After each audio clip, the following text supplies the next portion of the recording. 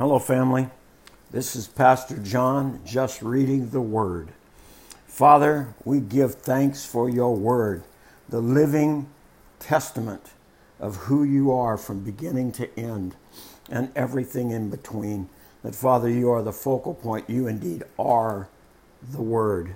So I ask you, Lord, Holy Spirit, illuminate your Word to us that we might find application and live it out. I love you and I thank you for your word in Jesus' name. Amen. Today we'll pick up Matthew chapter 13. It's a lengthy chapter. It is chock full of great parables, stories that teach us principles of life. Father, thank you for the word. Open it to our eyes. In Jesus' name, amen. Matthew 13. Later that day, Jesus left the house and sat beside the lake. A large crowd soon gathered around him, so he got into a boat. Then he sat there and taught as people stood on the shore. He told many stories in the form of parables, such as this one. Jesus speaking.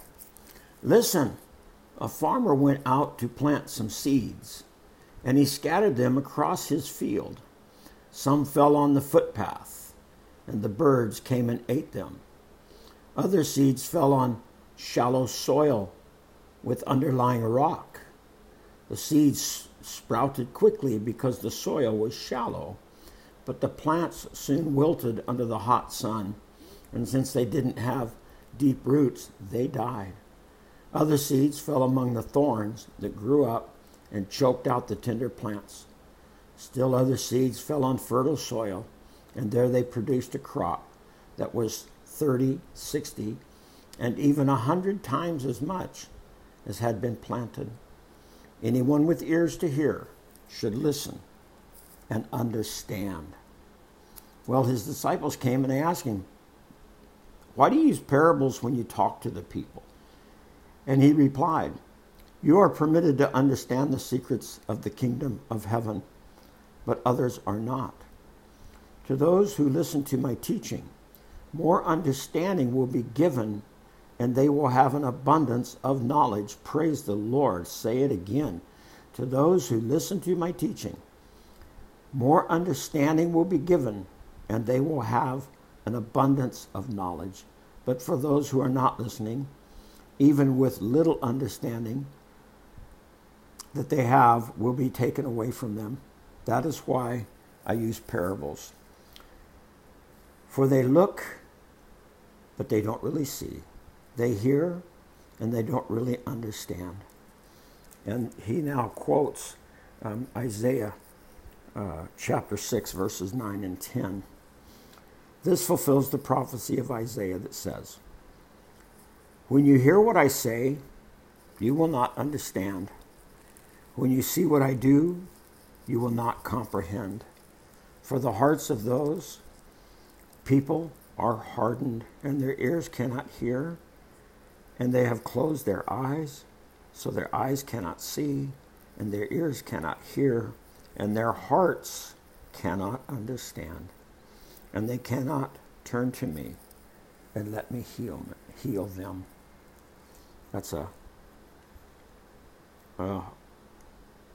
I guess I would say that's a horrible couple of verses there. Let's pray that we have our hearts and our eyes and our ears open.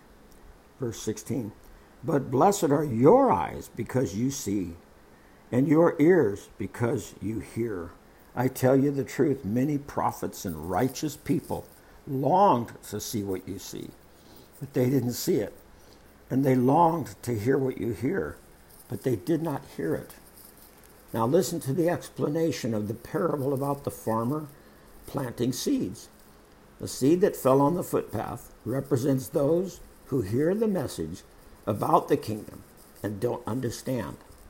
Then the evil one comes and snatches away the seed that was planted in their heart.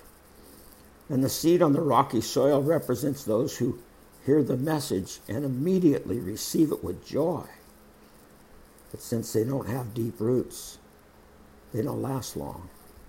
They fall away as soon as they have problems or are persecuted for believing God's word.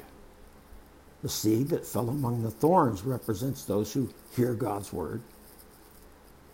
But all too quickly, the message is crowded out by the worries of this life and the lure of wealth, so no fruit is produced. The seed that fell on good soil represents those who truly hear and understand God's word and produce a harvest of 30, 60, or even 100 times as much as had been planted. Here is another story that Jesus told. The kingdom of heaven is like a farmer who planted good seed in his field. But that night, as the workers slept, the enemy came in and planted weeds among the wheat. Then they slipped away. When the crop began to grow and produce grain, the weeds also grew. The farmer's workers went to him and said, "Sir, the field where you planted that good seed is full of weeds. Where did it come from?" "An enemy has done this," the farmer explained. "Should we pull all the weeds?" they asked. "No," he replied. "You'll uproot the wheat if you do. Let both grow together until harvest. Then I will tell the harvester to sort out the weeds, tie them into bundles, and burn them, and to put the wheat in the barn." Another parable. Excuse me. Another illustration Jesus used. We're in Matthew 13:31. The kingdom of heaven is like a mustard seed planted in a field.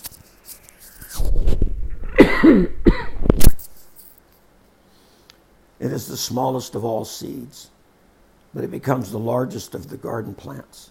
It grows into a tree, and birds come and make their nests in its branches. Jesus also used this illustration. The kingdom of heaven is like the yeast a woman uses in making bread. Even though she put only a little yeast in 3 measures of flour, it permeates every part of the dough. Jesus always used stories and illustrations like these when speaking to the crowds. In fact, he never spoke to them without using such parables. This fulfilled what God had spoken through the prophet. "I will speak to you in parables. I will explain things hidden since the creation of the world." So praise the Lord. We are getting much of the mystery of the kingdom explained to us through these parables. Then, leaving the crowd outside, Jesus went into the house.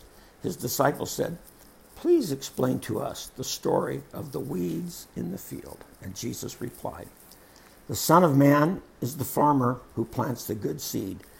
The Son of Man is the word that Jesus gave for himself. So he's speaking about himself. He is the farmer who plants the good seed. The field is the world, and the good seed represents the people of the kingdom. The weeds are the people who belong to the evil one, that is the devil. The enemy who planted the weeds among the wheat is the devil. The harvest is the end of the world, and the harvesters are the angels.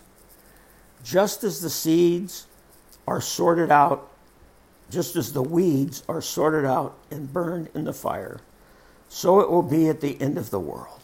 The Son of Man will send his angels, and they will remove from his kingdom everything that causes sin and all who do evil. And the angels will throw them into a fiery furnace, and there will be weeping and gnashing of teeth. Then the righteous will shine like the sun in their Father's kingdom. Anyone with ears to hear should listen and understand. The day is coming, folks. It's soon. It's coming when the angels will come down and wipe out all of this evil and cast it away. I'm talking all of it. He goes on to tell of the parable of the hidden treasure and the pearl. The kingdom of heaven is like a treasure that a man discovered hidden in a field. In his excitement, he hid it. He hid it again and sold everything he owned to get enough money to buy the field. The kingdom of heaven is like a merchant on the lookout for choice pearls. When he discovers a pearl of great value, he sold everything he owned and bought it. Again, the kingdom of heaven is like a fishing net that was thrown into the water and caught fish of every kind. When the net was full, they dragged it up onto the shore, sat down, and sorted the good fish into crates, but they threw the bad ones away. That is the way it will be at the end of the world. The angels will come and separate the wicked people from the righteous, throwing the wicked into the fiery furnace, where there will be weeping and gnashing of teeth. Do you understand all of these things? Yes, they said, we do. Then he added, every teacher of religious law who becomes a disciple of the kingdom of heaven is like a homeowner who brings from the storeroom new gems of truth as well as old. So he brings new gems of truth and old gems of truth. When Jesus had finished telling these stories and illustrations, he left that part of the country. He returned to Nazareth, his hometown. When he taught there in the synagogue, everyone was amazed and said, where does he get this wisdom and the power to do miracles? Then they scoffed him. He's just the carpenter's son, and we know Mary, his mother, and his brothers, James, Joseph, and Simon, and Judas. 4 brothers, folks, 4. All his sisters live right here among us. Where did he learn all these things? And they were deeply offended and refused to believe in him. And then Jesus told them, a prophet is honored everywhere except in his own hometown and among his own family. And so he did only a few miracles there because of their unbelief.